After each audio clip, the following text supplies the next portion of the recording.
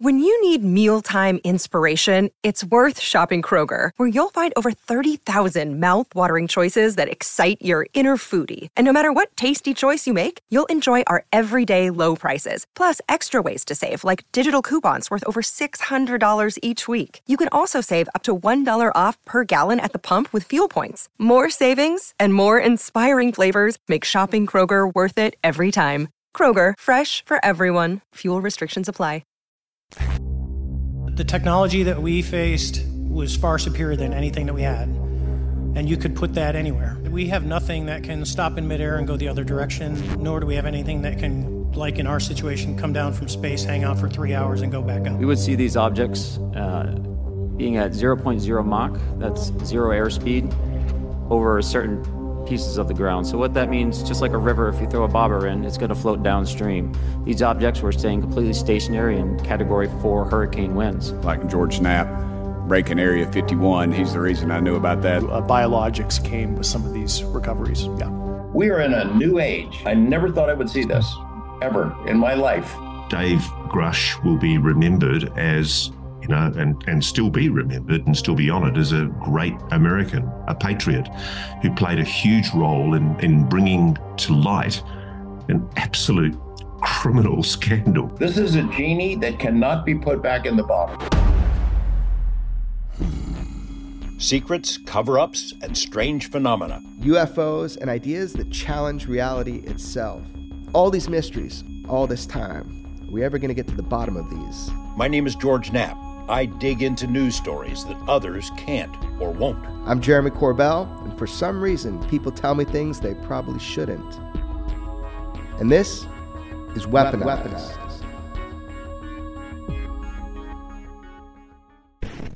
This is Weaponized. We're doing things a little bit differently this week. Jeremy and I are still here in Washington, D.C., where some major things unfolded this week that we will be discussing today. I am here in, he said it was a Motel 6, which was the best room that Jeremy could book for me. He's at the Ritz-Carlton, I believe, or maybe it's the Waldorf Astoria. I don't know. Let's just say it's not too bad here. Probably the nicest hotel we have ever or will ever stay in. This is the best he could do for me.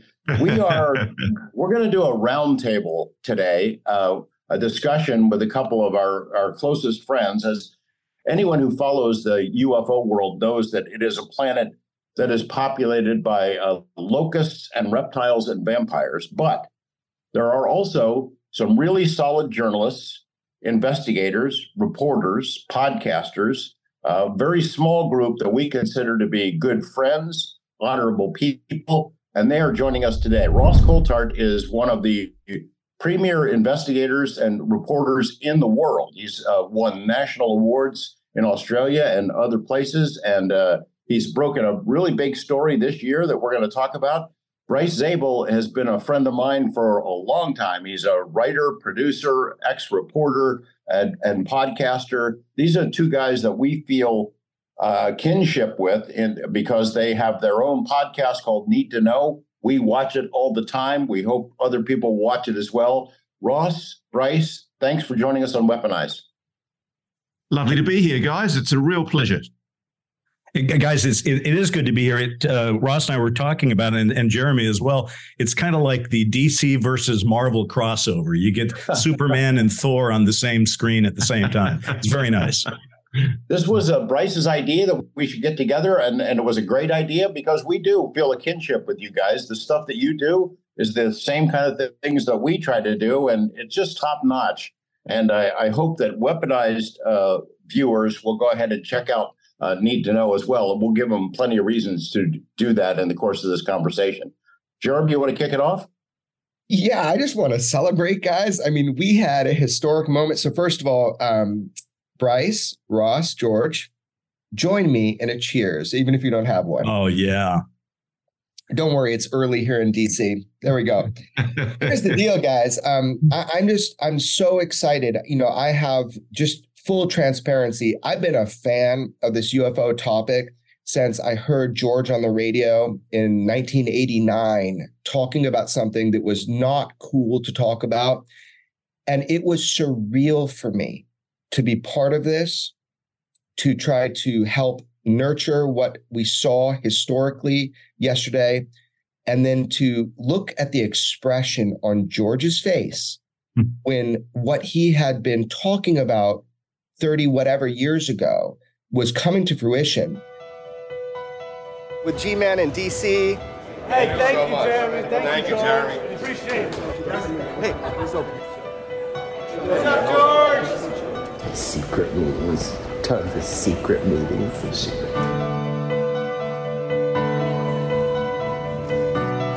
You solemnly swear or affirm that the testimony you are about to give is the truth, the whole truth, and nothing but the truth, so help you God.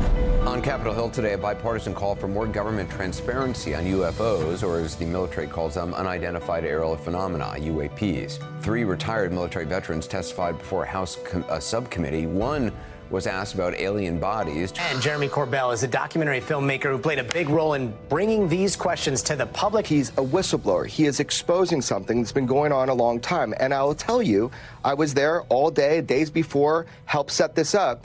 They wouldn't allow for a secure facility for him to speak just today. So you have to understand, it's only shocking if you haven't been paying attention. Today was a historic day, Gotti, and I think you understand why. What's over there, George? There's a 5-sided building, the world's largest office building. You might have heard of it. Pentagon? That's where we grifters, we work there. They pay us. Cool. At the same time, to have you guys on here, and people do have a need to know, not just a right to know. And you have aptly named your podcast Need to Know.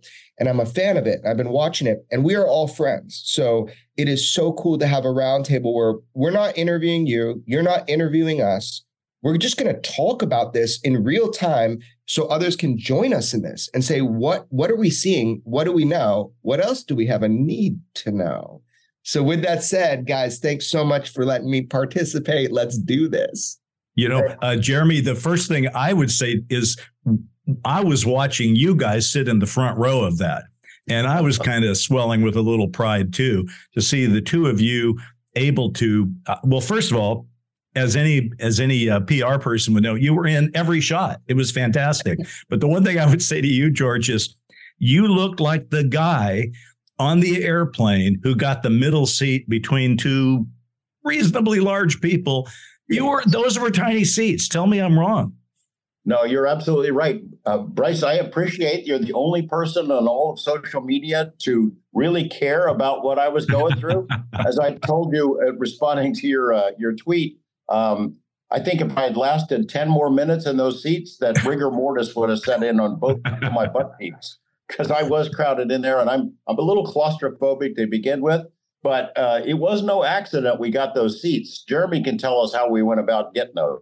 So the thing is that the reality of this, just to be fully transparent, this was something that I was helping to organize from the initial thought of this, having this hearing. It was a fight to make sure that, can you imagine? It was a fight to make sure people were put under oath. That's a fight I had to personally engage in. All the witnesses. I'm so pleased you did that, Jeremy. It was so important. I actually had a little tear in my eye when I saw Dave stand and lift his hand. It was so special. Yeah. So to be clear, all the witnesses wanted to be put under oath, not just symbolically, but they wanted it on record under oath.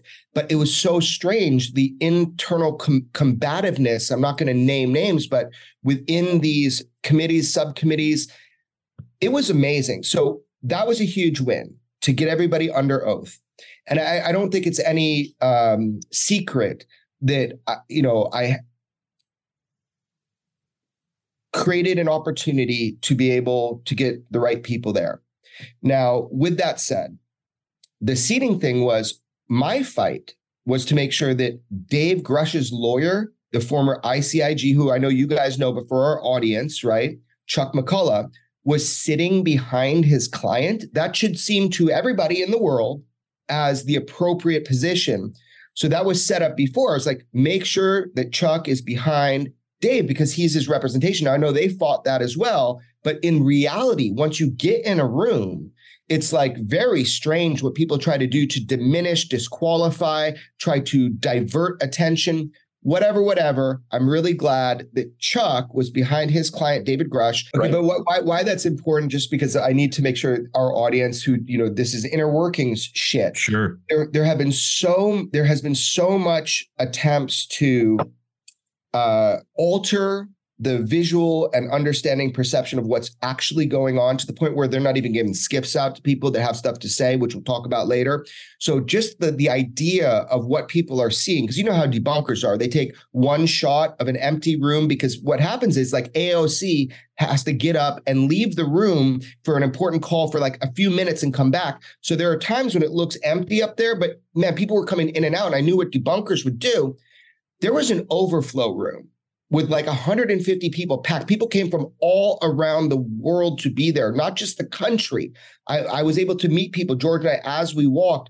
So the perception of that, I wanted to make sure people saw what was going on. And the other reason why there was nobody next to me is because I think people are scared of me. That's why I didn't put George. Right. I got the open seat. He got the closed seat. I'm sorry, George. That's my fault. Now that we got seating arrangements understood, let's talk about what's really important. Well, actually, Jeremy, one quick thought on that. I'm not a debunker, but I was watching it closely, and there was never any sense on my part that it wasn't a jammed, packed house. What was interesting for me, though, as I continued to watch it, by the time I got to the end, it looked like a typical congressional committee hearing where there's fewer and fewer people. And by the end of it, a lot of seats among the congressmen were gone. I mean, were empty. And I thought, for crying out loud, if you're talking about what may be the biggest story ever, and information that we're actually not alone in the universe, and confirming it in the halls of Congress, it did seem strange to me that so many congressmen and women had other things to do in a short meeting. Have you ever been to a congressional hearing? Oh, yeah. I mean, okay, so so what happens is, though, like AOC, I watched, and I know some folks that were dealing with it.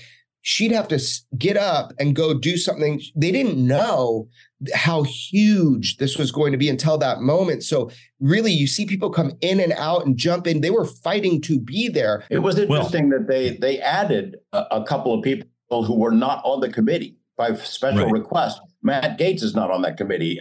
AOC, I don't think, is on it, but they added, with permission of the body, a couple of people who were not on the committee, who just wanted to be there for the proceedings. And what Tim Burchett had told us was they had more media requests for this hearing than anything else that's happened this year. Pretty interesting. Ross, I would like to get a sense of you watching this in Australia, the sense of pride you must have had to see Dave Grush there in the middle, spilling the beans, the stuff that he had told you and Bryce before. How did you feel? It was actually quite emotional. I mean, you guys, George, you understand, and Jeremy, I'm sure you do as well, as does Bryce, the relationship that you build with sources as you tell a story, and the responsibility, the awful responsibility you feel as a journalist in shepherding somebody to the point where they go public with information. It's so stressful. It's such a horrendous experience, because you worry all the time. And I'm sure Dave wouldn't mind me mentioning this, but at one stage a while back, I had an opportunity to speak to his mum. And when I realized he was going to be okay? His mum. She's such a lovely woman. She's a really good, strong, loving mum who's so proud of her son. And she just wanted to say thank you, because she's watched everything that I've said, because I felt it really important, because there's been such a concerted, very deliberate and quite malicious attempt by certain debunkers to try and undermine Dave by ridiculous crap, about his body language and all of that sort of stuff. And so I just thought it was really important to get out there in a proactive way as a journalist and just explain who he is, why it's so important that he be acknowledged as a person of great reputation. And I have to be honest, I didn't realize that she'd watched every single one of the presentations that I'd done, and she knew them all. She could speak to each of them. And I just think, look, the guy is a hero.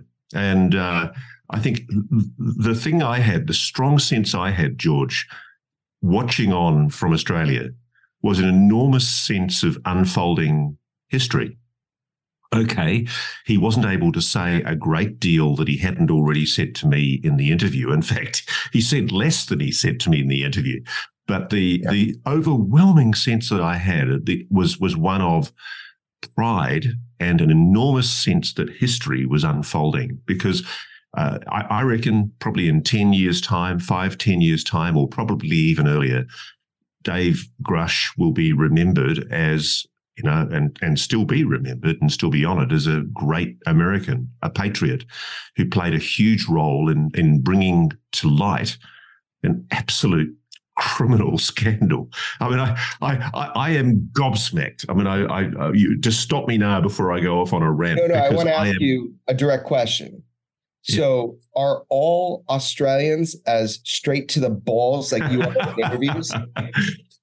My wife tells me I swear too much on the podcast, so I'm actually going to be polite because basically, apparently there's a meme out there where I say "fuck 'em," and it's the greatest. It's almost as good as George's ice dick meme that was put out.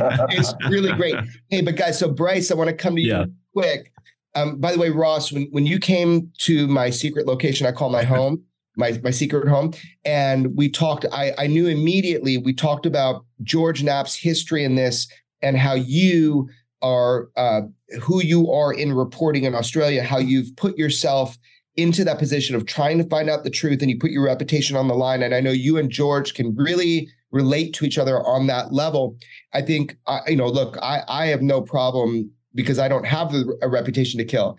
But Bryce, you've been involved in this for a long time. And from what I know, you did like a secret recording with Dave Grush prior to the one that you and Ross released, that is the official one. And I know that one won't see the light of day and it didn't say anything different, but I know that you were a big part of this. And I want to both honor that because I haven't seen your face a lot about this. And I know you and Ross have worked really hard together on this. Can you tell me from your perspective, what is it like for you being so involved in the UFO topic for so many decades now, where you and Ross are working together and you have this secret recording before, which again, is never getting out and you're never showing it, but it's really the same stuff. But you guys really protected Dave together and you're protecting him as a human, whether or not you at that moment believe him, if you've done your vetting or not, you were part of that. And I want to hear from your perspective because you've been involved for so long with the UFO thing. And I've always admired your work. Please tell us what that's like. Tell us what's going on. Gentlemen, look, you're all being kind. I look at the three of you as primary movers and shakers on the Dave Grush story. I'm a secondary player on it, and I'm lucky to have had my moment to observe history. But this is Ross's story that he broke in terms of putting Dave Grush on camera. And you guys, of course, knew Dave Grush going back, I believe, well over a year. And so a lot of other people broke the Grush story. The three of you, also Leslie Kane and Ralph Blumenthal. And I was lucky to be at Ross's side and sort of his wingman for the final part of it.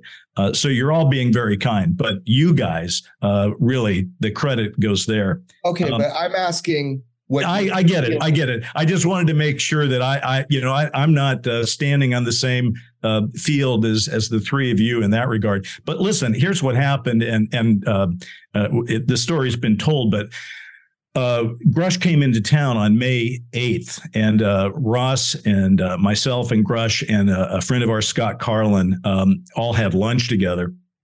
And I think, and Ross, correct me if I'm wrong, because maybe I'm telling this wrong, but I think it came up at lunch that maybe we should record that day in case Dave either changed his mind, because he was supposed to be recording the very next day for the News Nation interview. And I think it came up at lunch that wouldn't it be good to sort of sort of give him a chance to face the camera, see what that felt like.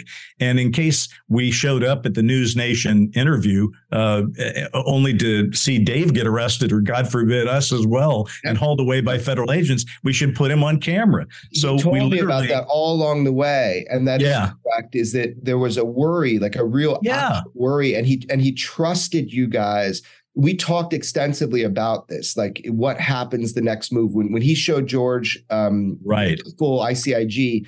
It was like, so he trusted you guys. And I know, so Ross brings you to this table, you guys sit down, and was there a sense of, for you guys, urgency that like something bad might happen, that you should do this? I can speak to this a little bit. I'm sorry to interrupt, Bryce, but I was really worried that frankly, I think the intelligence community knew that Leslie and Ralph were working on a story, but I'd been dealing with Dave solidly in a form where I was hoping that our communications weren't being monitored in any way.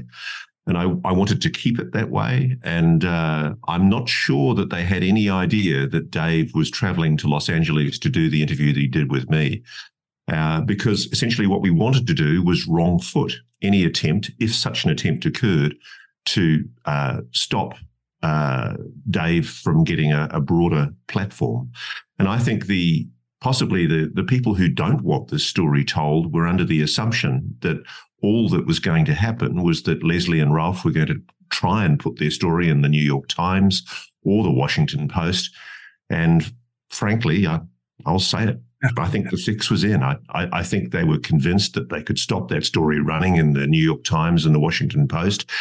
And I think they thought that if they did that, the story would be effectively neutralized. So I was paranoid that there might be some monitoring of Dave when he arrived in Los Angeles to do the interview that he did with me.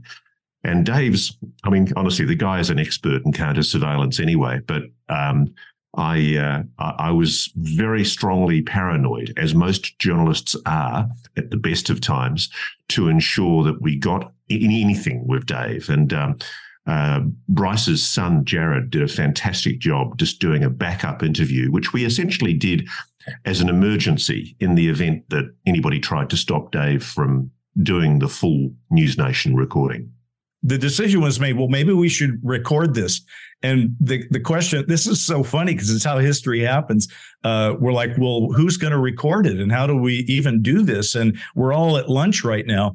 So I ended up calling my son, Jared, who is a filmmaker and has just finished his first feature film. And I said, hey, can you meet us at my house to record this thing? And his first consideration was, well, I don't know. I'm kind of working on this or that. To which I said, I'll give you $500. And he said, what time do you need me there? I said, come now.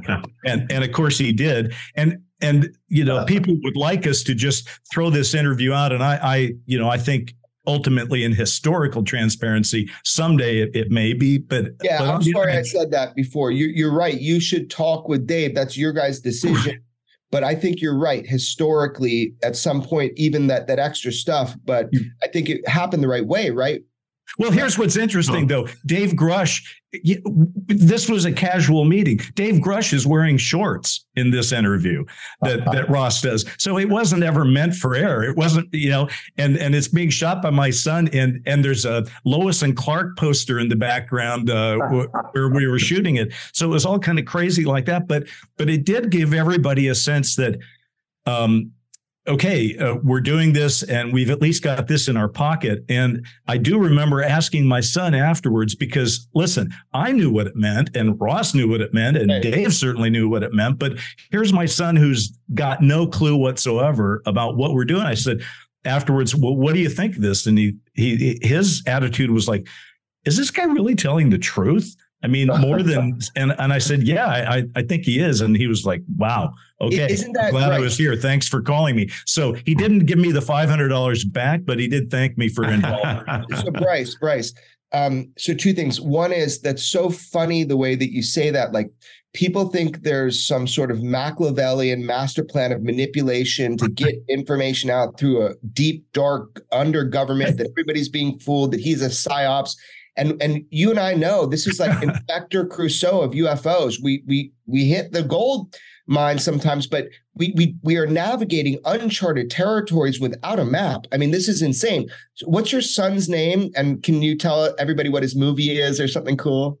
Yeah, absolutely. His name is Jared Zabel, Zabel, like mine.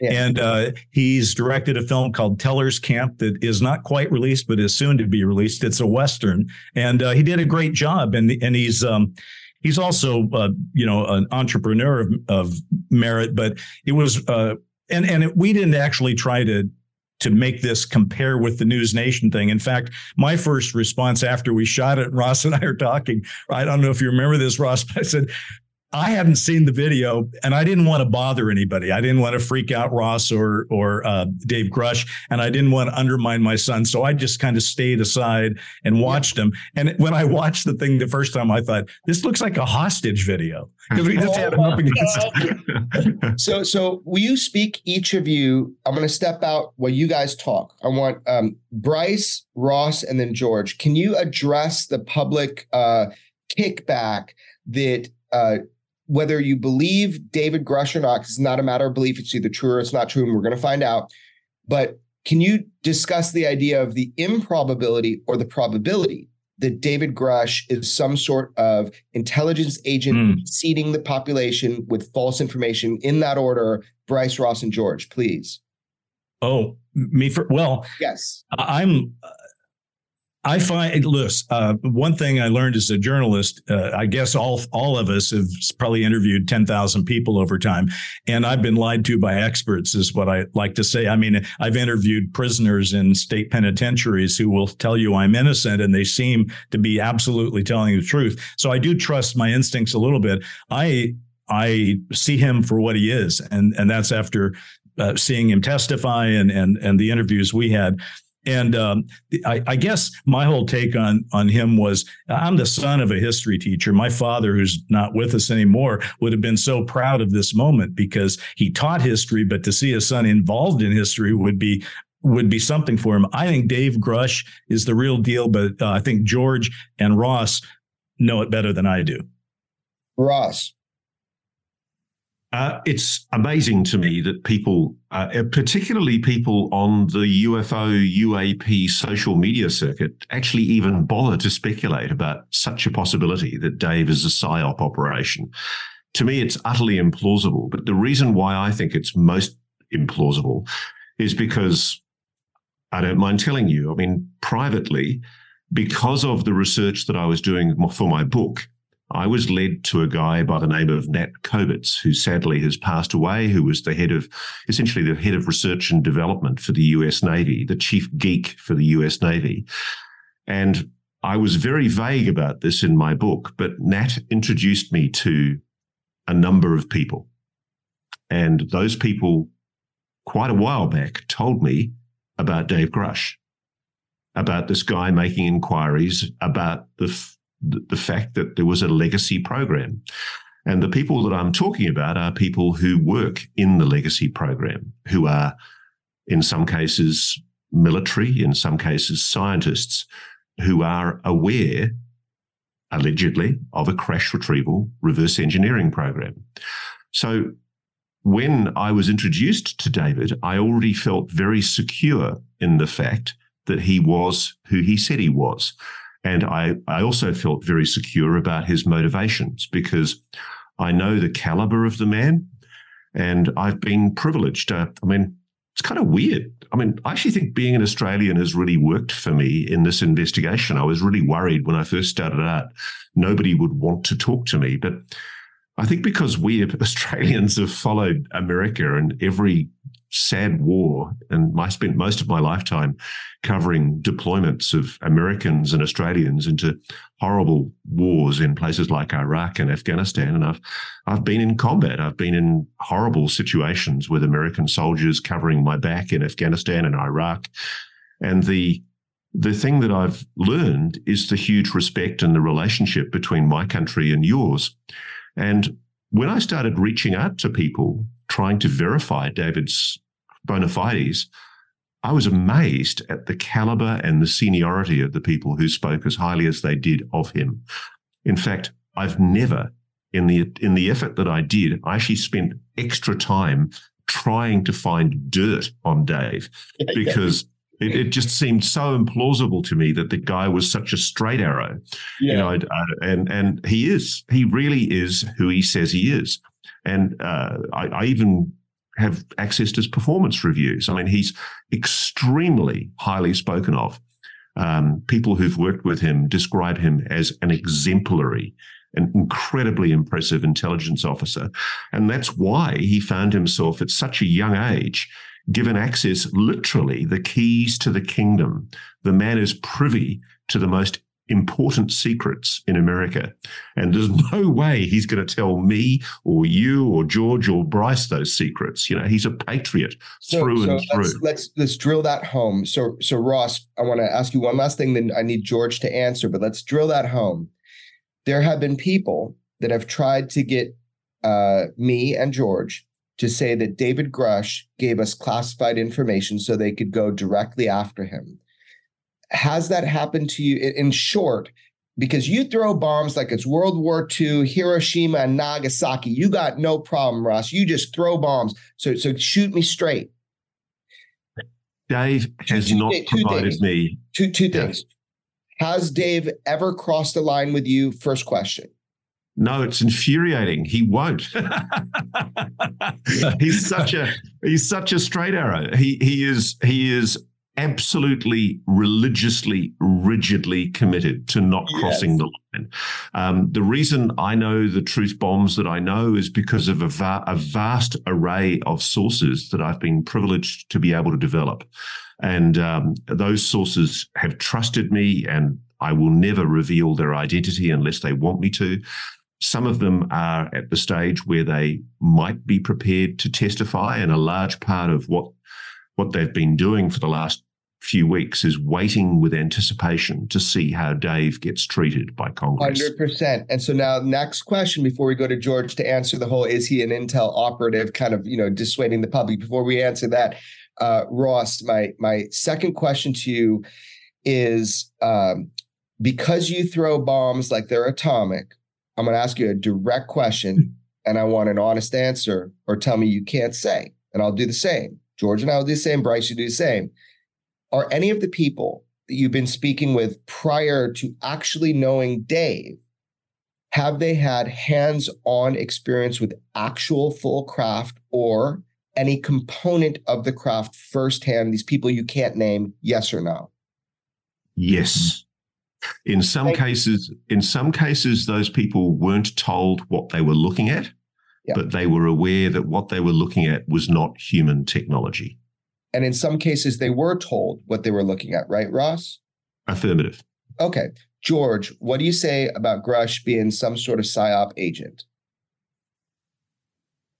When we first met Dave, and it was amazing timing because Jeremy had a camera on me at this conference, this UFO conference, SCU, at the moment that Dave came up and introduced himself. We were not entirely, so it was captured. That moment was captured.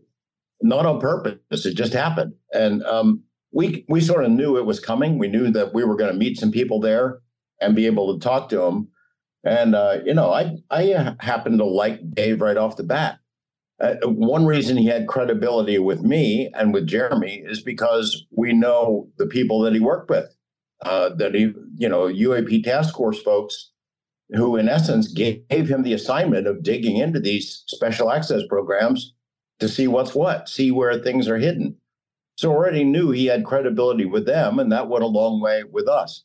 It was funny, you guys weren't able to hear this, but at the hearing in Washington this week, this congressional hearing, so we're sitting next to Chuck McCullough, his attorney, Jeremy on one side, me on the other. And every time a question was directed to Dave, Chuck would give him a one-word direction, no. And was almost always no. He'd say careful, no, not no. Usually he'd say careful, Dave. Because well, I think that what I heard most was no. Really? Yeah. Meaning no. Don't answer that. And then there'd be a slight little delay, 1, 2, 3 beats. And then Dave would explain why he couldn't say anything more. I think probably a lot of people watching this thing at home would be frustrated. Well, why can't he answer that stuff?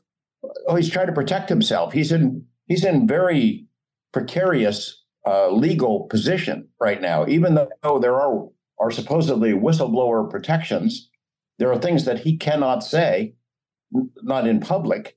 But the effect was that I think it whetted Congress's appetite for more info.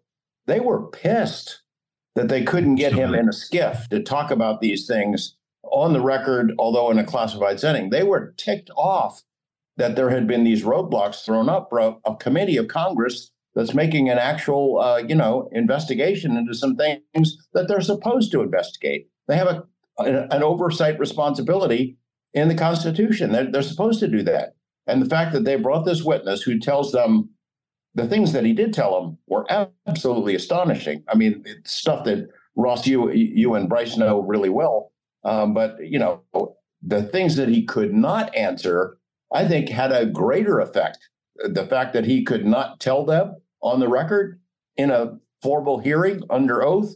I think that because of the nature of the questions that they asked and the responses that he gave, that he hooked them in a way that he would never hook them before if he had straightforward answered those questions. It was an astonishing moment. It was, hearing Chuck go, "No, don't do that."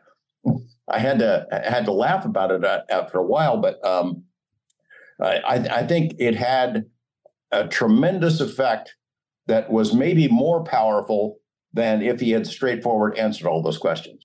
George, it's interesting. I take all your points and I actually agree with all of them, but it's interesting. I wake up this morning and I have an email from someone who I haven't heard from in years, someone I worked with on a couple of movies over a decade ago. And here is an email and it's got no subject. And it says, I hate to say the former military official came across as a complete jackass. End of email. And I wonder, well, first of all, it's one person. It's Street Nielsen's. It doesn't mean anything because, I mean, we've all had hundreds, if not thousands of other people who say, thank God he finally spoke out. But I wonder, George, do you think it's possible that the fact that he had to say, I can't talk about that so many times, while Congress people and folks like us can sort of read between the lines of what that means, that the average person watching it for the whole thing might go, why is he being so hard to come forward? Well, he's, even though there are whistleblower protections, supposedly, for people like him, he does put himself at risk, in jeopardy, if he says things about these classified programs in a non-classified setting. Dave wants to tell Congress what he knows. He wants to tell them about these programs and where things are hidden. And you know what? As that hearing went on, they asked more pointed questions. Who are the people who are pulling this stuff? Who is lying to us? What are these programs? How much money has been diverted from legitimate national security programs to keep this thing going? And where is the stuff? Where are the goodies? Where's the bodies? Where's the craft?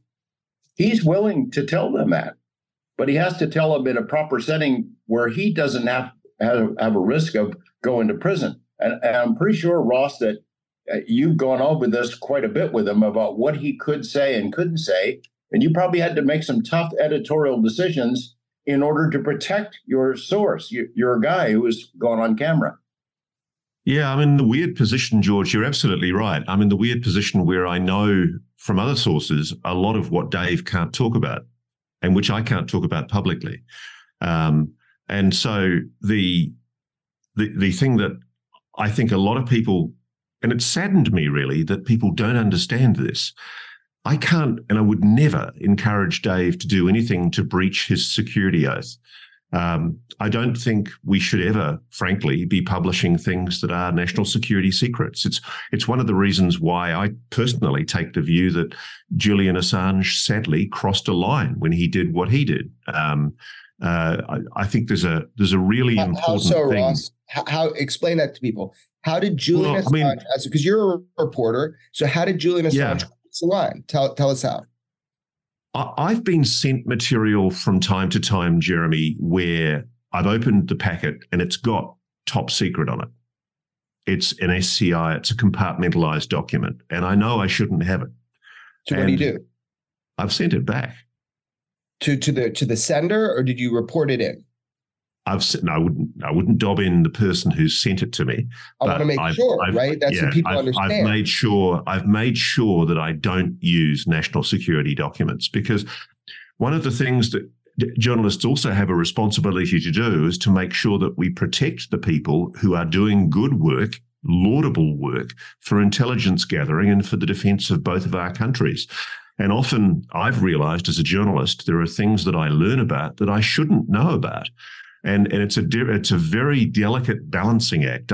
I can remember at the time of the last Gulf War, when Australia was about to deploy to Iraq, I became aware from a source completely by accident that the special forces of my country were being deployed to the western desert of Iraq a couple of days before the invasion was due to begin.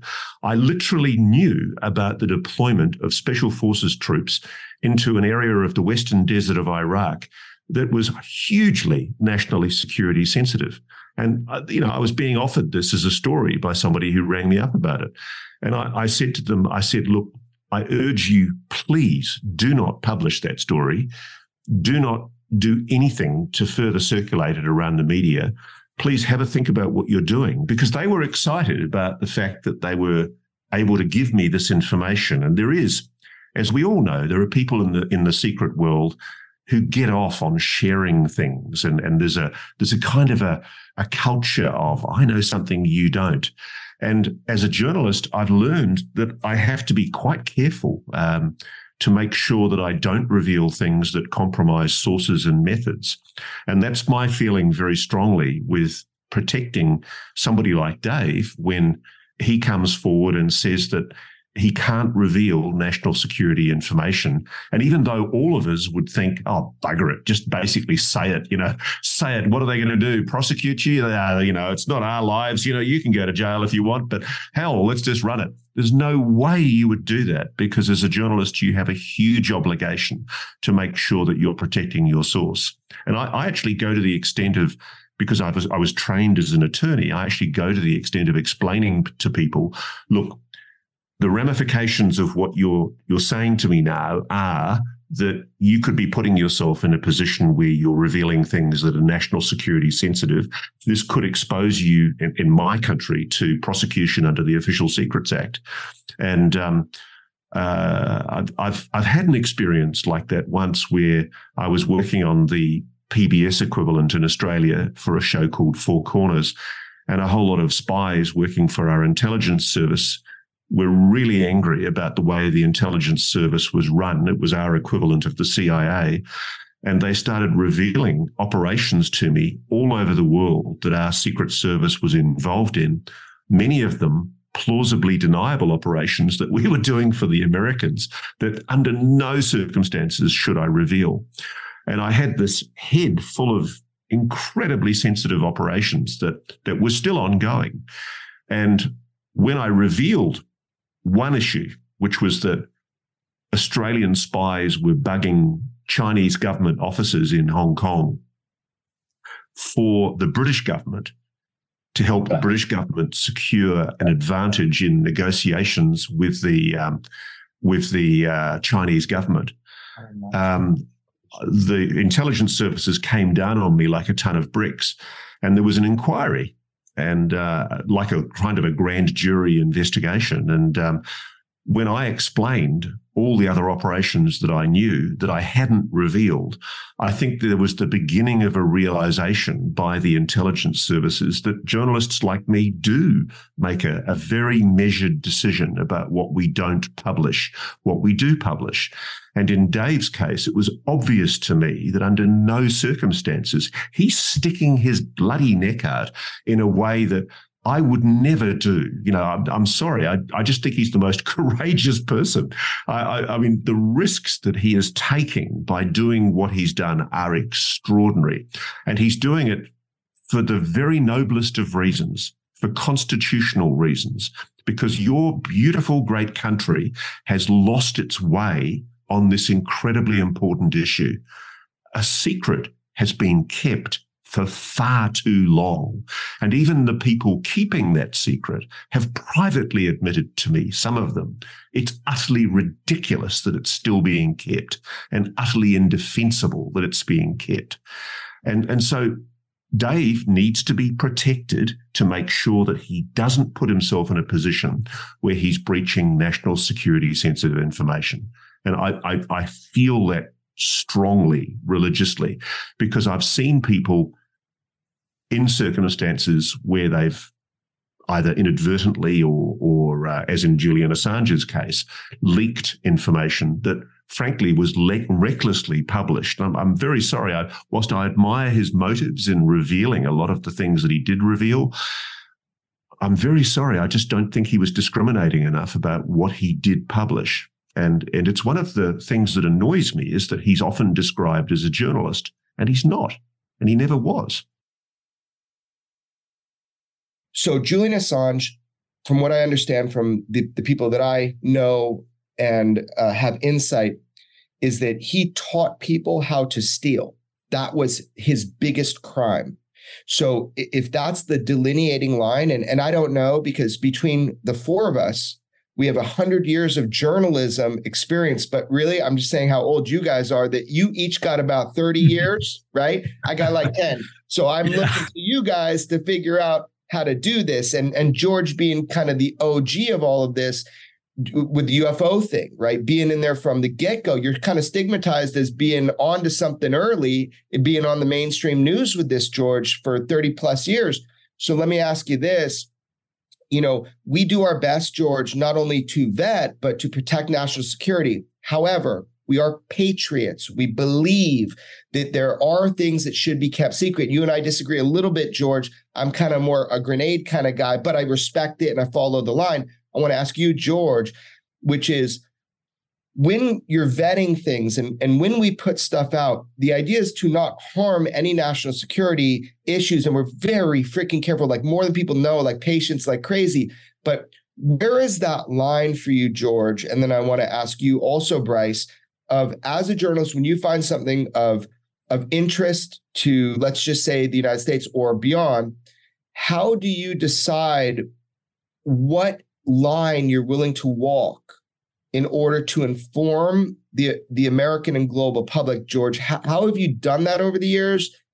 And then, because now we're talking about Assange and all that, and this is different. And then I want to go to Bryce after. But what do you think, George? How do you do that, man? Sometimes it's just gut. The exact decision-making process is imprecise. Sometimes with somebody like Dave Grush, my impression of him from the beginning was this guy is for real because of what I'd known about him from people he worked with. He's a hero. He is putting his neck on the line. He's putting everything at risk because he could go to prison for saying the things that he is saying. He's a patriot. He wants the public to know. He doesn't think that the secrecy is legit. There are a lot of times when I've received information, as Ross has, and probably Bryce too, of people whose motives are not pure. It's punitive. It's somebody who's pissed off at their former boss who wants to spill something that's embarrassing, and me reporting it would be detrimental to our country and probably would cross the line in terms of national security stuff. There are things that I love secrets. We all love to learn secrets. Doesn't mean you always report those secrets, So, for Dave, we got to know him over a period of time, but I liked him right off the bat. What do you do, George? What do you do? What do you do? What do you do when you're in that position, which you and I have been in together so many times now, we are currently in, where people are giving you credible information, but for maybe potentially personally wrong reasons? How do you, as a veteran journalist who's covered this beat from the beginning as a news story, how do you navigate what the public should and can know? Or what, do you go behind the scenes? Do you work with people? What do you do? Again, it's imprecise, and sometimes it's case by case basis, and you're weighing things. What are the motives of the people that are releasing this? what the effects of the release would be. Does it cross a line, and does it hurt the country? Is this a secret that's being kept that should not be kept? Those are judgmental calls, and I'm not always right on those things. I'm going to call you out. I'm going to call you out right now. Yeah. Okay. Here's the deal. You tried to put on congressional record a 140-page document generated by an intelligence agency, all on the Tic Tac. You showed it to certain individuals that would have the power to put that on congressional record, and people were threatened by the idea of you doing it, if not threatened directly, and you didn't put it on congressional record. Tell me why. Sometimes you have to protect sources even from themselves. You have to, what is in the long range interests of both the story and the people who are providing you with the information.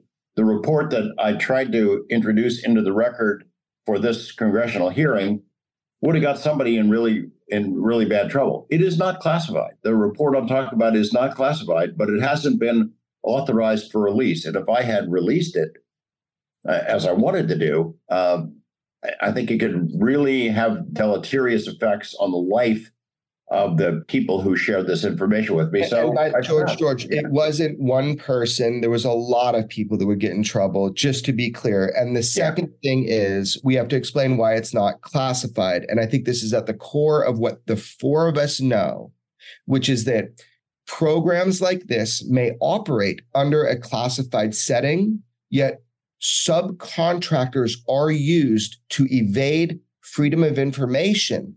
So it's inherently unclassified because of the generation origin of it. However, it is underneath the auspice of a classified, compartmentalized program. So just to be clear to the audience who might not speak this language, because I'm learning it as I go, right? This is why what George was going to put on congressional record, 140-page detailed analysis, scientific analysis of the Tic Tac UFO encounters of multiple craft above 80,000 feet, as Commander Fravor said, in space, right? That Commander Fravor hasn't even seen, nor Commander Chad Underwood, who is on the last episode of Weaponized, who filmed the Tic Tac UFO, hasn't seen. The world hasn't seen it. You made a choice not to put this on congressional record to protect sources. Is that correct? That is correct. Okay. Yeah. I want honesty, because everybody else is Hall of Mirrors and spooky. The four of us, man, we have to be absolutely straight with everybody. If we can't say, we can't say, but we got to say we can't say. Yeah, I want to diverge into this conversation about, we talk about UFO world and how they view things. And when the list of witnesses was made public a week ago, all the bitching and moaning, which was, predictable, inevitable. No one's ever happy with anything in UFO world. But Dave Fravor, Ryan Graves, Dave Grush, well, those guys, we've heard their story. That's old news. We've heard them in TV interviews. As great as the interview that Dave Grush did with Ross and with Bryce, as great as it is not the same as being under oath in front of a congressional committee on the record for the world to see. It is not the same thing. It is a much different context. The same thing for Dave Fravor. Dave Fravor, I loved all three of those witnesses, but Dave Fravor oozes credibility.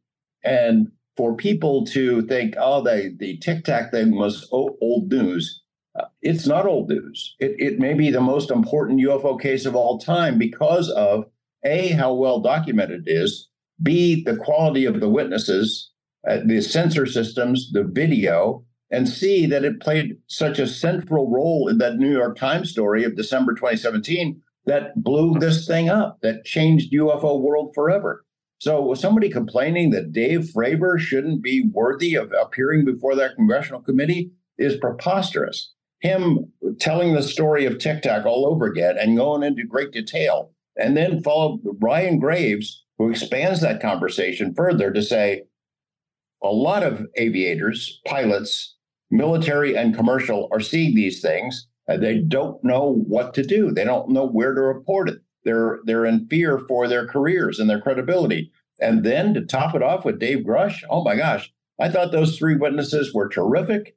I know that UFO people like to bitch and moan, and that's their full-time job is. But that lineup that establishes a baseline of information for Congress that they can use to now go beyond it and set up the next headline hearing, I thought it was terrific, just terrific. Bryce, what do you think? Yeah, I'm going to go with George and diverge a little bit into what he was talking about because I although I've worked as an investigative reporter, I didn't deal with classified information. I was more about, taking down doctors who were injuring patients, things like that. Here's my take, though, on the hearing and why there's some confusion, because it wasn't just UFO world. It was also media world and anchor world. Part of it was the mix and match nature of David Grush and Fravor and Graves, because they're all terrific witnesses. However, what happened is the Dave Grush was clearly defined as a whistleblower. And so the anchors who have, 15 seconds of thought before they go into an interview got, whistleblower, got it. And so I literally, and I'm sure it happened to all three of you guys, when interviewed, the anchor would say, well, the three whistleblowers speaking today or speaking the next day, and they weren't whistleblowers. Grush is the whistleblower. And both Fravor and Graves were people who have already told their story freely and openly. And so as a consequence, what happened is that there was that confusion about that they were all breaking this whistleblowing news. And the thing is, and while I agree with everything you said, George, but it's true that if we'd had a series of hearings, the first hearing might very well have been just set the baseline, set the predicate for what was to come. And boy, you couldn't have better people than Fravor and Graves to do that. They have firsthand, people that want, I got to have firsthand information. All right, well, there's two pilots that have firsthand information, but they weren't whistleblowers. And so in reality, it would have been great to use the pilot military thing to get people in the tent and then go to a whistleblower and have other witnesses who could support Grush and say, yeah, I had experience with the things he's talking about. But again, I don't produce congressional hearings. That was just my take. But there was confusion on that part of it.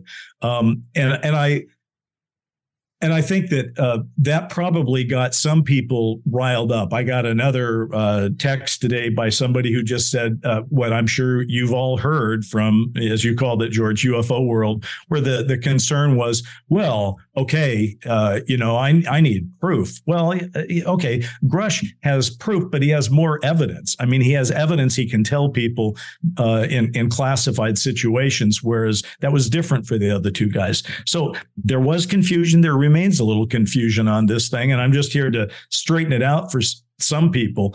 Grush is your whistleblower. He's the guy that is protected under the National Defense Authorization Act, the NDAA, as it was passed last year. These other two guys have been around, but I take your point, George, and I want to underline it. What a great way to bring people who've never heard their story into the story. Let them hold up their hand and say, I promise to tell the whole truth. Let them be a firsthand witness. I found Fravor and Graves completely credible and compelling, but in a completely different way than I found David Grush credible and compelling. That's my take. So good. And I appreciate you clarifying that for the audience. And I want to get Ross's take on it, but I do want to speak on something because I have direct knowledge of it. George, it's okay to say, right? Like the involvement that we had in all this. Go ahead. Okay. So here's the deal. This was not an accident. So I personally talked with David Fravor and David Grush. In fact, you heard David Fravor kind of like he had a pest of a friend. His first ever audio. I was talking with Fravor. You're the pest. I'm the pest. I've been talking with Fravor way before. I said, it'll never leak from me. I promised him that. How he found out his story got out, he was at work. And I called him. I said, turn on the fucking TV. So I earned his trust by not spilling the beans for 4 years. Then we get to this point where I talk with everybody. They're all my friends. So this is not something like spooky or whatever. I'm not Svengaliing shit, but I was like talking with primarily Congress individuals and then also oversight. And there was this kind of friction. So I was setting up the witnesses. I had 2 more witnesses, both from legacy programs via George and George's relationships that were at more than 50. They were at 50% yes or more. So it got whittled down. It got whittled down from what it was going to be. But what we ended up with was perfect. So not with Ryan. I didn't help set that up because I knew he was already set up, right? But those 2 witnesses, meaning David Grush and David Fravor, with Ryan being asked by oversight on his own, was so perfect. George and I stepped back and we had our written testimonies put on congressional record, and that's great. But really hearing those 3 people, it set the stage for what? It set the stage to give permission for people like Ross and George, people that are ready to break from the fold and tell the truth to the American public and want to so bad, but they're just looking to see. They have permission now if we treat David Grush properly as a protected witness. So your contribution, Ross and Bryce, of getting him on camera, making him comfortable, protecting him, getting him there on News Nation all across the world, that was such a critical moment to this entire thing that's going on, that's been going on a long time, and people are just catching up. It sounds wild because they haven't been paying attention, and I don't blame them. Everybody's got a day job, hopefully a beautiful wife and puppies like me. So here's the deal. We get to this point where it takes journalists like all of us to acquire information, to be patient, to bring it to people in power, to try to help the infighting to get it to this point. So now this was not an accident. This was an opening. It's an invitation. That's all we've achieved, is an invitation for the truth now. And that's what I'm so excited about. So Ross, I want to ask you now very specifically, what did we achieve and what does this lead to?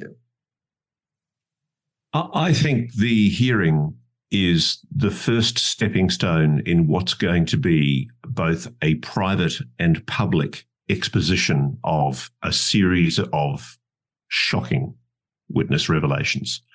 I think that eventually, probably within 6 months to a year, we will be in the situation where everything David Grush says has been fully verified and corroborated by multiple witnesses from within the legacy program and within the military and intelligence community.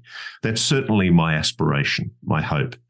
I've spoken as recently as today to people who report, and of course I haven't seen what they've seen. They say that they're part of the legacy program, or they're aware that they're involved in the legacy program, and they're very happy the way that David has been treated. I think there's a nervousness about the way that politics works in the Hill, and I think everybody's going to wait to see now, because let's be honest about it, one of the issues with the Oversight Committee is there's a question mark from my sources that it actually has the clearances to even hear the evidence that David wants to talk about in even a classified setting. It's, some of what he's talking about is so secret that in order for the people to be allowed to actually sit in the room, they have to have the correct compartmented top secret clearances to be able to hear it. And there's a question mark as to whether or not the Oversight and Accountability Committee is the correct forum for that. But what we all that's a misnomer, Ross. Like, I think, tell me if I'm wrong, you guys, but like, from what I understand, there is nothing higher than top secret. Compartmentalized, I get. They are able to be read in. That was a big discussion, I think, yesterday, which is that the overclassification is an issue. There is nothing higher than top secret clearance. The question is... No, you're right. There is nothing higher than top secret clearance, but it's whether the powers that be would allow that particular membership of that particular committee to be read into those compartmented programs. And it's much easier for the Senate and the House Intelligence Committees to be the ones, or the Armed Services Committees to be the ones that are the recipients of this information. But talk about that. Hold on. I'm going to stop you now. Talk about that, dude. So here's the deal. Sure. What you're saying, and it is correct from my understanding, is that it's not a matter of clearance. It's a matter of guardianship that is actually illegal. So is that how you understand it? Who has the right? Is that right? Yeah. Basically, maybe if I explain it this way, I'm aware that the Congress already has corroboration of what David has specific information about. Witnesses began going to the Congress and giving very specific information about the legacy program 2 years ago. And that information has been heard by the HPSI, the House Permanent Select Committee for Intelligence, and the Senate Select Committee for Intelligence, and also, I suspect, the Armed Services Committee. And the only reason it happened in those committees is because of certain people on those committees who were motivated to hear that evidence, and the dedication of staffers and people in the intelligence community that basically wanted this information put before the correct oversight committees. Because ultimately, if there has been a failure of accountability, and I strongly believe there has been, it's the oversight committees, the intelligence oversight committees of Congress that are the ones that are the key fulcrum points where this revelation will occur. And so it kind of amused me a little bit yesterday, because the idea that this is all going to be a revelation to Congress is a bit of a misnomer. Congress already knows the shit that Dave Grush knows. And let's not pretend. There are transcripts of that evidence which motivated Chuck Schumer in particular, the Senate Majority Leader, to do what he did, which is pass that incredible legislation, which essentially describes in black and white the fact that there has been a cover-up. It's not saying if or maybe. It categorically asserts. I actually have the legislation here on my desk, and I periodically pick it up and read it just to remind myself that this is a draft bill in the US Congress, because it actually sets out in black and white, and it's not being reported too. That's the thing that shocks me. So we're going to help with that. We're going to help with that. One of the most powerful people in Congress has sanctioned, clearly with White House approval, legislation that sets out explicitly that the Atomic Energy Act was misused improperly to conceal stuff improperly, probably criminally. I just find it amazing that the media, a lot of the legacy media, are not realizing the awesome significance of what is there in black and white. And so what's behind that, the reason why Chuck Schumer is so strong on this, we all know, is because other witnesses have already backed Grush to the hilt. And so there are going to be more hearings, yes, but the Congress already knows what Dave Grush knows. Okay, so when you say a couple of things I want to clarify, and George, I need you to jump in here. So when you talk about people knowing, I'll say it is surreal to me to have phone calls with people, very candid. So George and I will call people from different countries who are dealing with national security issues, who have direct testimony from hands-on people working with what they call craft not made here on Earth, is the famous term. Multiple countries. George and I have been on the phone with people in national security roles, and you can affirm this if you want or not, George. And they have told us straightforward, off record, what's going on. And it's surreal for me, Ross, when I watch television and I see certain people who we know who are just tiptoeing onto the truth when they know so much more. And I understand why they're doing it. But I want to throw this to George now.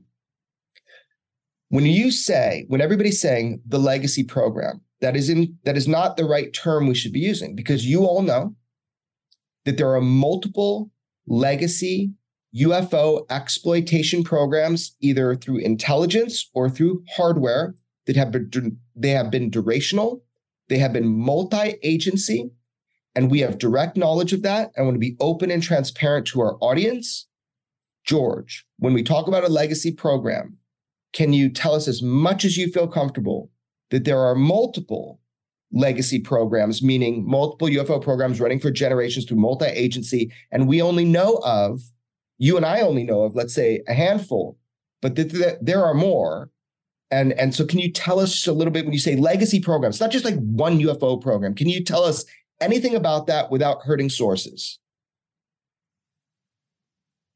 Well, I was thinking about it yesterday. I'll share some sort of personal observations in the aftermath of that hearing in D.C. It still hasn't hit me yet, the magnitude of what was revealed and the fact that it has gone this far. I'm still absorbing it, but it's 36 years ago that I did my first UFO interview about legacy programs. I didn't call them that at that time, but that there are programs where they have crashed saucers, recovered saucers, reverse engineering, alien bodies.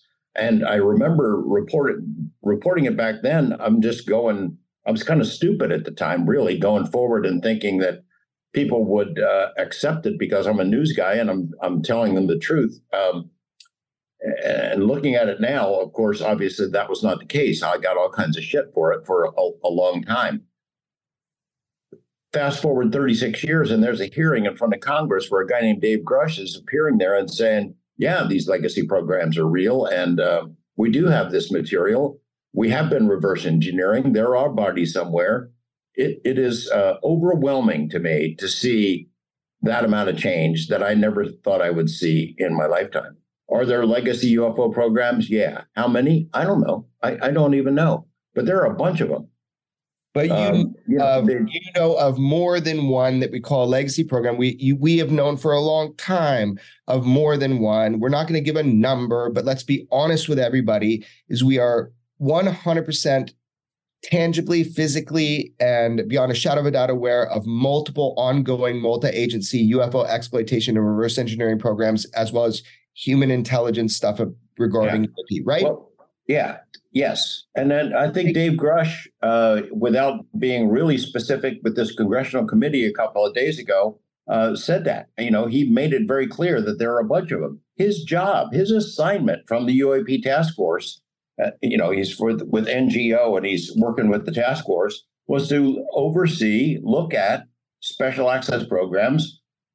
Ross, 2,000 of them that he was looking at. And there were a bunch of them that had some connection to this program, this overall effort related to UAP. I don't know how many there are. I'm not sure that even Dave Grush knows how many they are because we don't know how many there are, but it's not one. Yeah, for sure. I think that there are probably some of them that are even outside what we call special access programs in some other realm that go on that aren't even on the books anywhere. I thought it was really interesting, the political reactions from members of Congress. The fact that 4 other people got appointed to this committee just to be there for this hearing was amazing. The fact that AOC and Tim Burchett are agreeing on an issue is absolutely astonishing. When you think about the polarization in Washington right now, they don't agree on anything. You've got AOC and Tim Burchett on the same side about UAP transparency. You have Jamie Raskin and Matt Gaetz agreeing on something. By the way, Matt Gaetz, who takes nothing but crap from the media in this country, was terrific. He was terrific in his, and he was pissed. He was pissed that he was denied access to information. Luna, she's in her first term. I don't know her at all, but she was great. That committee, they get staff that prepares questions and materials for them. They were all into it. Every single one of them was into it. They were asking really pointed follow-up questions that they had thought about. It's not something that some staff member had provided to them. They were thinking about it. We are in a new age. I never thought I would see this ever in my life. But we're in a new age. And I swear to God, after that hearing yesterday, Dave Grush, Dave Fravor, Ryan Graves, this is a genie that cannot be put back in the bottle. It's really exciting. It's incredibly exciting. I just got a personal story because that's what makes these episodes fun for people to watch is kind of the behind the scenes. Man, I was looking at George, he's walking. I was worried about him. I was like, what's wrong? And he's like, finally, after all these years, they're telling the truth. Yeah. It was shocking to him. I want to get into one more subject before we even start to wrap up, but that's fair to say, George, you're shocked after all this time, right? It was overwhelming. It was a strange feeling. Yeah. Shocked. Not exactly shocked, but I was hopeful that this would happen someday. And now it's happening. It's unfolding. It's history in the making. The world is changing right before our eyes. I mean, it is changing big time. It's an amazing thing to behold. You're like George is like a pacifist. I'm like the eternal optimist just to fight his pessimism. I'm like, you act like a man that's been burned 100 times on UFO stories. And he goes, yeah, like 1,000. I mean, for me, guys, as a personal thing, it's so fucking cool to see George finally seeing stuff happen that he never would think was going to happen. So I'm going to make sure everybody gets a major rant to throw down what you want. But I want to address one thing because we can't not address this. Can I just react to George real quickly? Go ahead. And then George, you and I are probably, and I'm just guessing here, but I'm pretty sure that you and I are the elder generation of this group. And, I have been saying for years to my friends and family, I would just like to get some clarity on this issue before I shuffle off. I would like to not be like my friend Stanton Friedman, who said, why can't I just know some confirmation before I'm gone? And now he's gone. And there's so many other people, James McDonald, all these people that have done all this great work over the years. And that includes you, George. And when you said 36 years ago or something, I just had this smile because it was 35 years ago for me. I wrote and produced a film for the Sci-Fi Channel that had crashed retrievals in it. It had bodies. It had reverse engineering. And part of it was inspired by Whitley Strieber's book that I had read. But the other part was your work. Okay. And I feel that we've been attacking this problem from different points of view. You, at that point, were doing the investigative journalism. I was trying to reflect it in the public sphere. But and while we're all optimistic and everything, I just want to say that the work is still to be done because every morning I have a collection of about a dozen news sites that I just sort of click on it and boom, all of them sort of line up on my screen. And today, before we went on the air, I looked, as I always do, and based on those screens I looked at, there was no hearing in Washington, D.C. yesterday, because it wasn't on the front page of any of those sites. So I just say, yes, we do have some work to do. The other thing, just to follow up on what everybody has said, is I don't think any of us are advocating that just because you're in Congress, you get a right to have a skiff briefing from David Grush or anybody else. I mean, think about Representative Fox yesterday, who I think is probably the most vilified of all of the representatives, who used her time to ask Grush a question, let him get a half of an answer in, cut him off just because she wanted to be heard. I don't think that person gets to be in the skiff learning our nation's deepest and darkest secrets. And that leads me to what I think is both of those issues kind of lead me to my sort of uber issue right now, which is the issue we're having is we have to convince people this is real, which means you've got to go beyond what Grush has said in public. He's willing to tell the things that he knows in a classified setting. But the audience that needs to be convinced at this point is the public. And the public is demanding to have some evidence. Some proof. They want to, they want to touch the craft, at least metaphorically. They want to cut open the bodies, at least metaphorically. They want to hear from somebody that's actually done all that. And so I believe we have a public issue right now that we have to figure out how to get this accomplished. We need to provide the public at the same time as we we inform the Congress with the sense that this is real. And so I'm willing to, and I'm pushing, and Ross, I know Ross will say, well, there you go again. Because Ross and I, we know each other so well. We talk all the time. We do this show. We're like a scratchy, broken record to each other. But I'm the guy that wrote a book about disclosure a decade ago. And so I love the word, and I think the word is good, but disclosure tends to imply to a lot of people that you're going to get that, you're going to get 3 terabytes of information dumped on you. And then you can say, oh, there's my proof. I've looked at all the videos. I've seen the bodies. I've seen this. And we know that that's not really going to happen, that kind of disclosure, not anytime soon. And I'm just calling on the Congress and the aerospace industry and the president and everyone else to go for a different word right now, and that's confirmation. What the public wants to know is just, don't give me all this, smoke and mirrors. Don't tell me you're going into a skiff.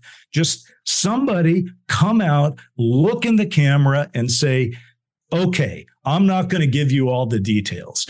That's because there's national security involved and classifications, and we're sorting through that. But yes, there is a non-human intelligence interacting with humanity. That much we can tell you, and we'll try to fill in the blanks later.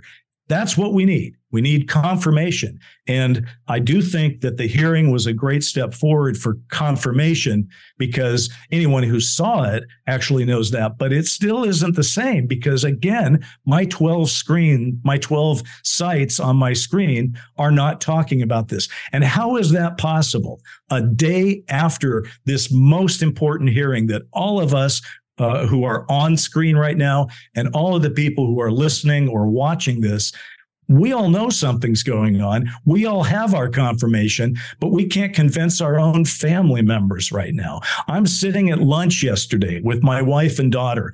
They know how important this is. I'm telling them about what I know and how interested I am in it, and how certain friends are interested in it, and they know that I'm working on it, and they're very kind, and they say, well, that's interesting. And then the conversation shifts immediately. And I'm betting each of us on this screen have that with either some of our friends or some of our family. And the only thing that will change that is, I don't care if it's Joe Biden or the president of China or the Pope or the head of NATO, somebody's got to go look at the camera and say, yes, we are dealing with a non-human intelligence. I need to premise it like this from what you just said. That's already fucking happened. Yeah. And nobody fucking believed him. And I don't care whether or not the elephant in the room, if you believe Bob Lazar or not, because some people have more information than other people. So I respect, but we can all agree. You don't need to believe Bob Lazar to know the UFO presence is real. But I will say that what was reported, somebody to the camera spilled the beans, whether you believe his story or not, you now know the story is true. But I also, I'm going to gripe, but I'm going to be honest with you guys. I believe Bob. I believe Bob because I have information that allows me to believe Bob. I don't have the luxury of disbelief. But again, you don't need to. But Ross, I know you've been whispered in the ear of people, and I know who has whispered in your ear, and I know what they've said, and I know where they got it from. Your opinion of Bob Lazar doesn't matter to me. What matters to me is we know the origin of your opinion. So whether or not you believe him, I don't care. But what we need to get to is an agreement on reality, which is this. Bob Lazar came forward and told you a lot of what you're hearing today, the premise of it, the basics. I also know that there are people saying he's full of shit, but I know why they're saying that, what their sources are, and how that's put through a knitting circle of journalists like us. If we look at, and this is my rant, I guess, because I'm passionate about it. If you look at information and how it's been put out to the public, you shouldn't just trust it. When George first came out in 1989, he had no cause to believe Bob Lazar. He just treated it like a news story. And then the second he realized people were officially hiding information from him, he decided not that it was true, but to find out the truth. And I believe that George would say, and he'll talk at his part, that he has found out the truth beyond a shadow of a doubt to the satisfaction that he needs as a journalist who's broken every fucking major mob and political story in Vegas that's ever happened since he started journalism there. So here's the deal. I want to get on the same page of the elephant in the room for my rant, and then you guys each do your rant. And the same page I want to get on is, isn't it appropriate that we reevaluate the information that Bob Lazar, who started this all, with what he said about programs of reverse engineering at Area 51, at Site 4, shouldn't we give it a second look and really reevaluate it because of what we know today from people like Grush and everybody? That's my question, but you guys can rant about whatever you want, even if you don't address my question. But let's go Ross, Bryce, and George. Okay, I mean, I'm going to have to stay agnostic on Bob. That's what I do in my book. I just don't know. I mean, you've obviously got information that I don't have, and I mean, my one comment with Bob would be that there are just aspects about his claimed educational record, that claims that he's made, that just don't make any sense to me. But I also at one stage spoke to Dave Fruhoff, who worked at Area 51. He's a good friend of mine. Fruhoff was a good friend of mine, and I actually got him first onto a TV show. And sure. I know what you're about to say. And Ross, I'm not attacking you. I'm trying to clarify to the public. You shouldn't believe Bob. With what you have, if the roles were reversed, Bob, right? But I'm just saying, can we get into this from your perspective? And I appreciate you and I respect your point of view. What I will say is that irrespective of what Bob Lazar says, there is an incontrovertible new reality that I am aware of, and that I have satisfied myself of, completely independent of Lazar or any claims associated with Bob Lazar. There is indubitably a crash retrieval and reverse engineering program, probably multiple, underway in your country and in allies, associated countries. It's an international relationship. Expand on that. I think my country is involved to some degree. I think there are individuals from my country who are involved in the reverse engineering program. The irony is, I know for a fact very senior members of the executive in my government are completely unaware. And the reason why I think this is possible is because, as I explained earlier, when I was a much younger journalist, probably 35 years ago again, I was talking about an investigation into our international spy service, ASIS, which is our equivalent of the CIA, and I became aware of the relationships that exist between the Five Eyes Alliance, where Australia was being used to do plausibly but deniable favours for its big brother, America. And we would do things where we'd burgle embassies, we would bug buildings, and we would do this to maintain a relationship with our big brothers, America and the UK. And it's in the course of learning about the way in which the Five Eyes Alliance works that I've realized there is this reverse engineering crash retrieval program. And it's in that context that I've been able to inform myself by talking to first-hand witnesses that I am more than satisfied that what we're talking about is a reality. And I don't need Bob Lazar to confirm that. I mean, I'm very fascinated by his case. I spent a lot of time researching it for my book. And, there is arguments for and against. I just don't know. And that's the one thing we should do as journalists is when we don't know, we should admit we just don't know. I just don't have enough data. Thank you for admitting that, because a lot of people talk out of school. And my point is, let's just look at it. But Ross, let me nail you down here. Do you know for a fact or not a fact that your country is involved in reverse engineering these non-terrestrial craft not made here on Earth? Yes or no? If I knew it for a fact, I would have published it by now. But okay. I have a strong suspicion that there are individuals from my country who are aware of and either tangentially or directly involved in what would pass for the attempts at a reverse engineering program. And Beautiful. It's because, we have people who are very clever doing certain things. And we also have a large empty country, which is very good for doing things.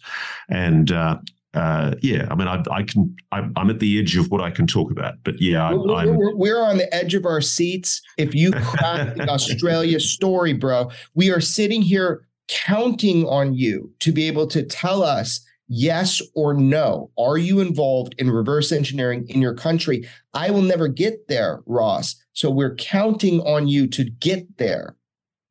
I'd love to be able to get to the position where I can say that with confidence.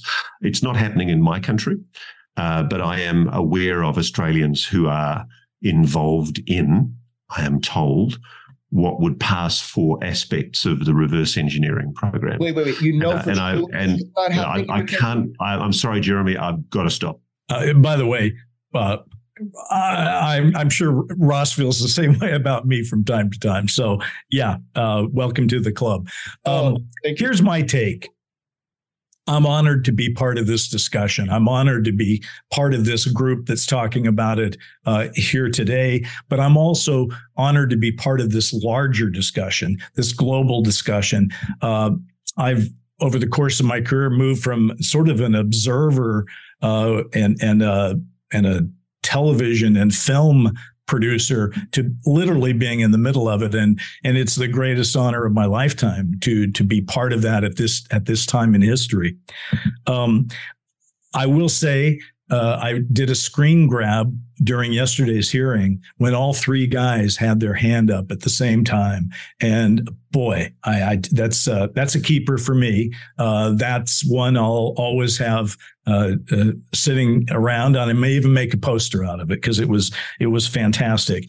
And what happened yesterday at the hearing is probably at least going to get into the presidential election. If you're having a national security hearing that says that our national security might be involved with the UFO UAP reality issue, I hope somebody will put that into the debates finally. We're having a Republican debate at the end of August. Hopefully that will happen.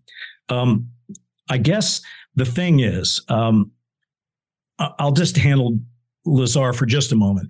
I don't think Bob Lazar, for me, is confirmation because he's not an official. He's got his story to tell. He's part of this story. I admire the work that George and Jeremy have done on it. I've read it, I've seen it, and I believe it. I'm not agnostic as Ross is. I believe it, but I don't think it solves my problem, which is I'm looking for a form of confirmation. And because Bob is not an official, he's not that. Dave Grush is the next evolutionary step. He is someone who's official, who's telling his story in Congress with his hand held high. That's the next step for me. That's the one that I find to be completely powerful and compelling to me. Well, what's the next step? Well, it's going to be tricky, folks, because at this point in our history, when we put as much as we just put on the table, we're rapidly getting to the place where as a society, we're going to have to decide, are we going for the worst case scenario or the best case scenario? And that means we have to sort of acknowledge the truth. We don't have to tell everybody everything. I don't have to drag my next door neighbor or my daughter and sons into a skiff to tell them what's going on in order to feel justified. But I do feel it's time for somebody to look us in the eye and tell us the truth. So that is the next stage. The next stage is where we make it official. And we're on a run now. I don't expect the House Oversight Committee or their subcommittees to be the lead here. I think it's got to shift. We've got to probably move to the Senate, and I believe that is happening. I look for the model to be the Senate Watergate hearings and the Church Committee from the 70s. I also think we need to borrow from South Africa. We need truth and reconciliation commissions traveling the country and letting the people talk and ask questions. But none of it is going to get us to where we need faster than somebody who's in an official point of view, a president. It could be the head of the CIA. It could be the president of a country. As I said, it could be the Pope. It could be the Chinese. It could even be Putin. Somebody needs to look the camera in the eye and say, yes, I've seen the evidence, and I'm telling you on our behalf that this is happening, then we can move on. And what I am frustrated about right now is how long it's taken us to simply get to that stage. But as I look at the world as it seems to be evolving right now, thanks in large part to much of the efforts of the people on this panel and so many other people who have done such fine work over the years, the predicate has been stated. And now it's time for confirmation, and somebody needs to do that soon. And when that happens, we say the world changed after 9/11. It didn't. This world has not changed yet because of the UFO UAP issue, because we haven't confirmed it. But when we do, then we can finally say that things will never be the same. And I look forward to seeing that day in my lifetime and yours. I understand. Thank you for the clarification. That's really cool. Confirmation is different than I thought. You're right. It's a totally different thing. George, let us know what's on your mind, baby. Hit us. I did this interview with Robert Bigelow on the radio in 2008. It was 1 week after he had signed a deal with the Defense Intelligence Agency to create a program called OSAP, which I now know created the world's largest UFO database, data warehouse, 200,000 cases. It produced massive piles of reports. The report that I tried to give to Congress this week, and I couldn't, material that was paid for with public dollars, and the public has never been allowed to see it. I think eventually the public will see that. I think that that the program that existed then could be a model for what our government could fund in the future. The model being follow the evidence where it leads, not just looking at lights in the sky and radar returns and military encounters, but looking at all the other aspects that come in the same box with the UFO mystery, as strange as it gets. I agree that confirmation is a noble goal. In that interview with Bigelow in 2008, he said that that is really about as far as we can probably go. The disclosure, in the sense that the public expects disclosure of the president stepping out on a stage and saying, yes, we've got aliens, non-human intelligence, flying saucers, all real, thank you and good night, is not going to happen. I don't think it's going to happen in my lifetime or anybody else's lifetime who's listening to this program. Just confirmation, though, that's another matter. I think we're getting pretty close to that. And the efforts that we saw that were launched this week in Congress are heading in that direction.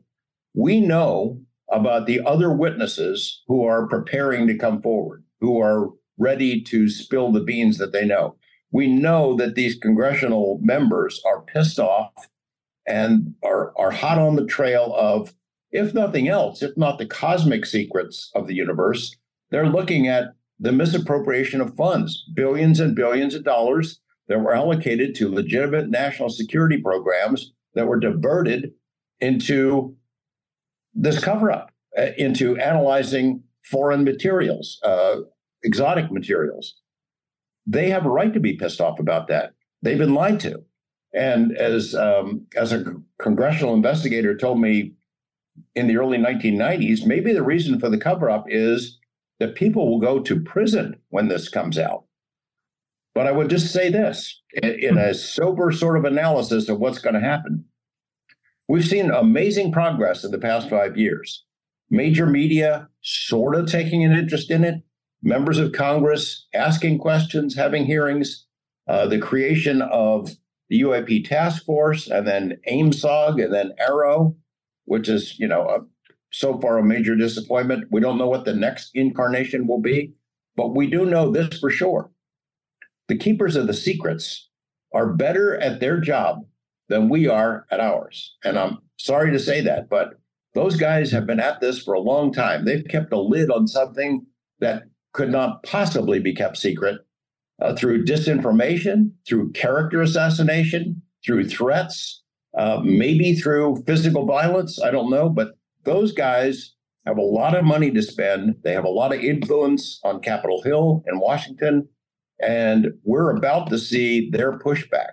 Frankly, if I had that technology, if I were a Lockheed and I had technology that could be worth hundreds of billions or trillions of dollars if you eventually figure it out, I wouldn't give it up. I don't think they would give it up either. We're going to have to catch them in the act. So although there has been tremendous progress made, there's a long way to go. And the guys who have this stuff are not going to give it up willingly. And I just want to say to Ross and Bryce, we feel a kinship with you guys. We think you do great work. We're so glad that our weaponized audience gets to see you, and hope that they will check out your podcast, Need to Know. And this is a final message that we should all, can you see that?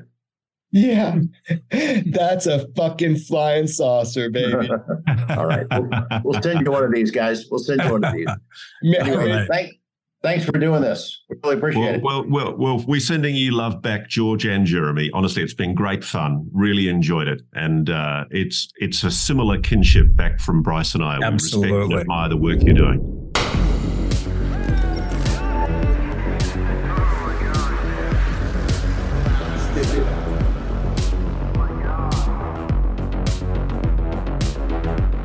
Never have so few had so much to tell, but could say so little. Follow and listen to Weaponized, a presentation of Jeremy Corbell, George Knapp, Dark Horse Entertainment, and Cadence 13 Studios. Available now for free on the Odyssey app or wherever you get your shows.